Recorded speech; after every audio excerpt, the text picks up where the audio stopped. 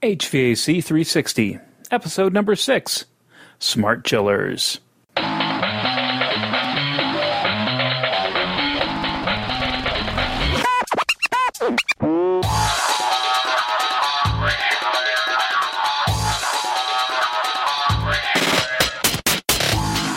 Welcome back, everyone, to another edition of HVAC 360. I'm your host, Matt Nelson.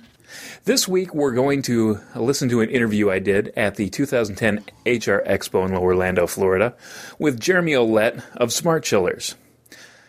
That was a great chance to actually go there and see and touch and feel a smart chiller. If you have never seen a smart chiller or a turbo core compressor, that was really a great opportunity to get up and close and personal and actually get to see one of those in cutaway and actually in operation, as we'll kind of find out in this interview. So without any more details, we're going to step it up and let's go back onto the HR Expo floor.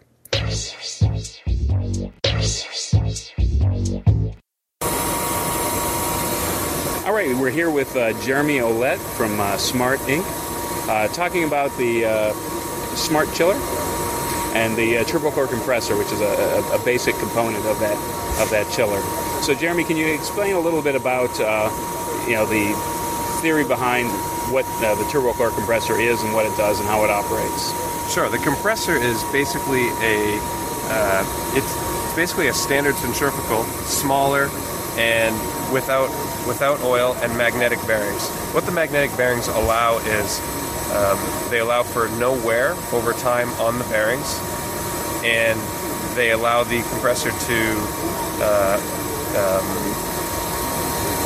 use very little energy in the bearings as far as for use over time. The compressor spins at 10 times the speed as a large compressor and is able to achieve sound levels that are basically lower than even a standard water pump in the plant room. Right now, the compressor is running beside us, and we're still able to talk and carry on a normal conversation. Right. We'd be able to touch the compressor if we reach our hands. We're that close. So, as far as maintenance goes, it's a very low maintenance item. It's extremely low maintenance. The only scheduled change-out maintenance on the compressors is actually the capacitors, and every 10 years the capacitors need to be changed, and it's usually 1 to 2% of the total chiller cost for the scheduled maintenance, as opposed to a partial or full teardown on a standard centrifugal or screw chiller. It could be as much as 50% of the cost of the chiller. Now, what kind of capacities are we looking at? The increments that are available on the chillers? Sure. Well, Smart's full range of chillers uses from one compressor up to 6 compressors on a single barrel. So we're able to make chillers as small as 60 tons and as large as 1,000 tons. Okay. Now I see we have 2 different varieties. You can have the water-cooled indoor chiller, and you can also have an air-cooled outdoor chiller. That's right. The air-cooled chillers is a bit more unique. We're the only company in North America that manufactures an air-cooled chiller with the turbo core compressor. The range of the air-cooled chillers for us is 60 tons to 250 tons. We actually couple the variable speed compressor with variable speed fans to allow seamless modulation over its use during the day. And that's all internally controlled? Absolutely. It's all internally controlled. And actually, what ends up happening is the sound level on an air-cooled chiller is for us mostly linked to the fan sound level. The compressors are so quiet that in an outdoor environment they're essentially noiseless. But the fans, because they're variable speed, the perceived sound without fan staging, they're just slowly unloading, is much lower. So if you're in a residential area, say a school, in the evenings the fans are 95% of the time running at 50% or lower and varying their speed slowly, that it's almost impossible for the ear to pick up. So when somebody starts designing for a turbo core compressor chiller type smart chiller, what are some of the things that they have to keep in mind? What are some of the important design points? Well, there's a few.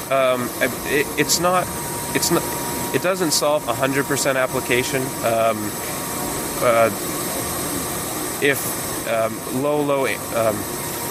low chilled water to make ice is at the edge of the operating bounds, it's possible, and we have done it. But it's important to get the right flow rates and the right temperatures, or else you'll be outside the bounds of the centrifugal. Also, because it's a centrifugal compressor, it speeds up and slows down at a certain rate, and that rate is 10% per minute. So it's important to have enough water in the system to allow the chiller to ramp up and ramp down. And that's not different from any other centrifugal, but it's important to keep in mind. Okay. Now, as far as in the past, some of the problems that I've heard happening with the turbo-core compressor was that it's very susceptible to vibration or seismic shock. Like if it was not on grade, there might be some issues. I know that they resolve that right now, and pretty much the installation base is rather smooth. Yeah, the compressors themselves are extremely intelligent, and if there's any sort of external vibration, the compressors will pick it up and they'll turn themselves off in order to protect themselves. And then when the vibration would stop, the compressor would sense that and would start back up. We do not require isolation springs on the chillers. They can be placed strictly on neoprene pads because they don't put vibrations into the building, and typically vibrations from the building don't hurt the chiller. Excellent. Now, do you think there's anything else that we haven't covered here? Yeah, Smart manufactures in Montreal, Canada. We have a second factory opening in New York. Over 60% of all of our components actually come from the United States. The compressors, all of the copper, and the shells for the heat exchangers. This actually makes each chiller more than 60% component U.S. made. So we actually do, even though we're a Canadian company, we will have a manufacturing facility in the United States to meet Buy America. So the refrigerant that it uses, what refrigerant does it use? We exclusively use 134A. 134A is currently does not have a phase-out schedule, so it's a lead-friendly refrigerant, and we're happy to use it in all the chillers. Now, what are some of the things that are up and coming for the smart chillers in the future? A few things that are up and coming. On the stand today, we have a new TT350 compressor. It's a 110-ton air-cooled compressor. It's a larger compressor that's just been unrolled. We're the only company we're the only turbo-core customer that's actually using the compressor, because we're the only company that has a air-cooled chiller that can use the compressor. Also, across from it, we have a water-cooled chiller that is seismically certified for hospitals in California. That, as of 2010, all the hospitals require equipment to be seismically certified. So we're happy to supply them with that sort of equipment. And that's short term. That's what's coming out. Okay. So now, when we talk about cost, what are we talking about? Ton per ton for something that's a comparable size chiller. What sort of percentage are we talking a premium in dealing with a smart chiller? Our philosophy is strictly our philosophy for chillers is oil-free centrifugal compressors. The whole range is built around the compressor. Because of that, our design philosophies at 60 ton and 900 tons or 1,000 tons are the same. But competing chillers have different competing models in that whole range. So the smaller chillers are typically screw compressors or scroll compressors that are a bit cheaper. We're typically more expensive by, say, 30%. But in that range, we're also 30 to 40% more efficient.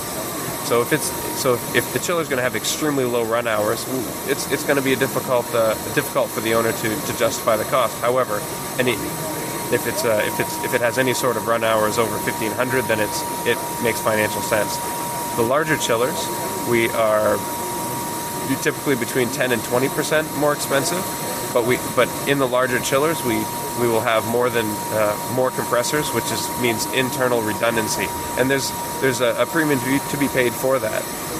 So redundancy as well as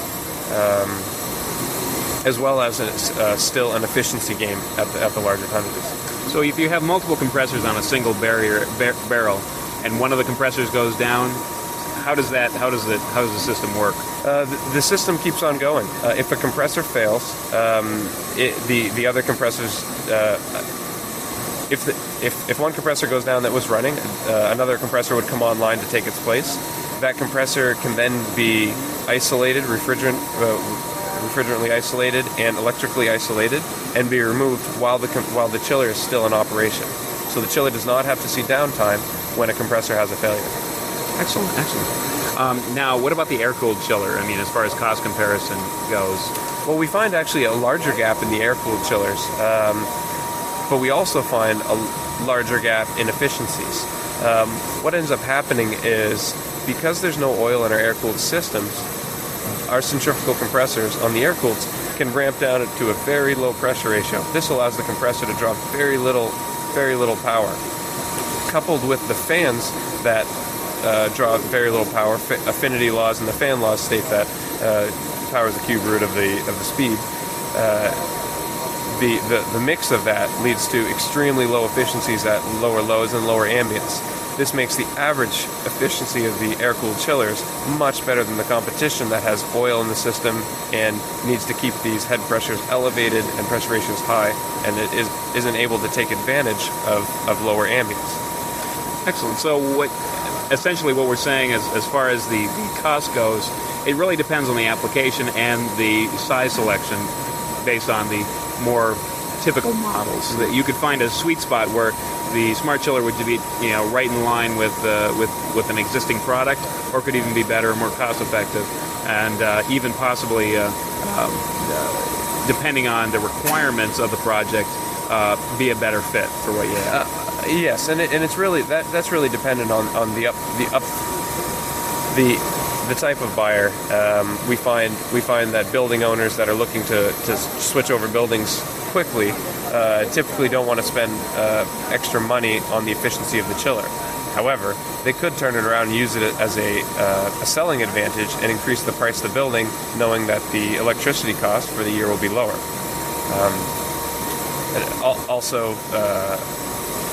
That delta, the delta in efficiency of the air-cooled, it's substantial. It's pretty easy to state that a 50% energy reduction is seen in the air-cooled chillers compared to not just an existing air-cooled, but a competing model's highest efficiency chiller that's new on the market. Mm-hmm. Now, is Smart only involved in new chiller applications, or do you get into retrofit applications? No, actually, Smart has a retrofit division called Smart Retrofit Solutions, and we supply contractors throughout the United States with compressors to do retrofits on existing chillers where the heat exchangers are still usable. We don't promote waste. So if there's positive heat exchangers that can be used, we do that, and that's been up and running now for about a year, and it's a very successful business.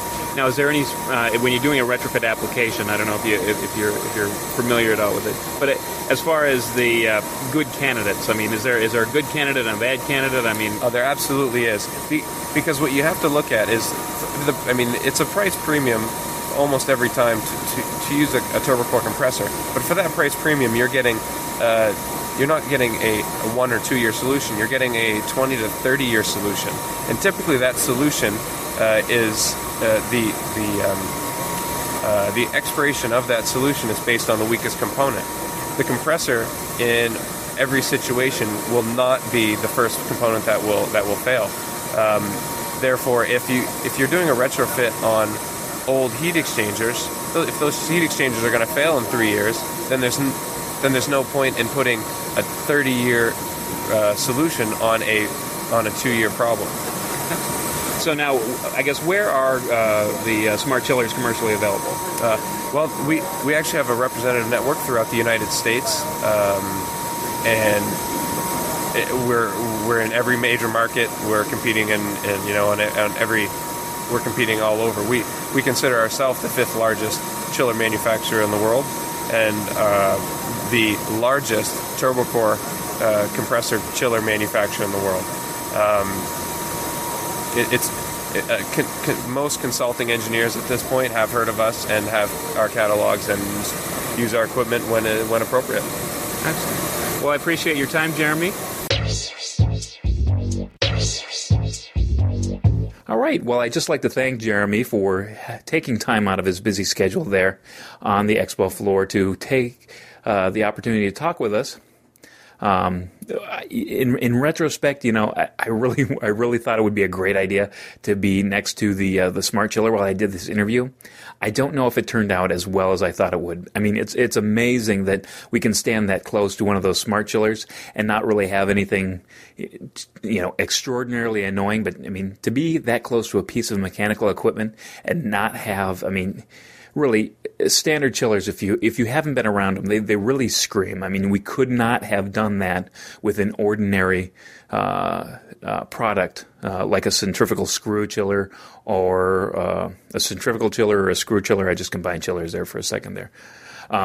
But it is that quiet that we can actually have a conversation. However, the downside is there was still that whine that I guess if you're listening to this in a pair of earphones, then I apologize.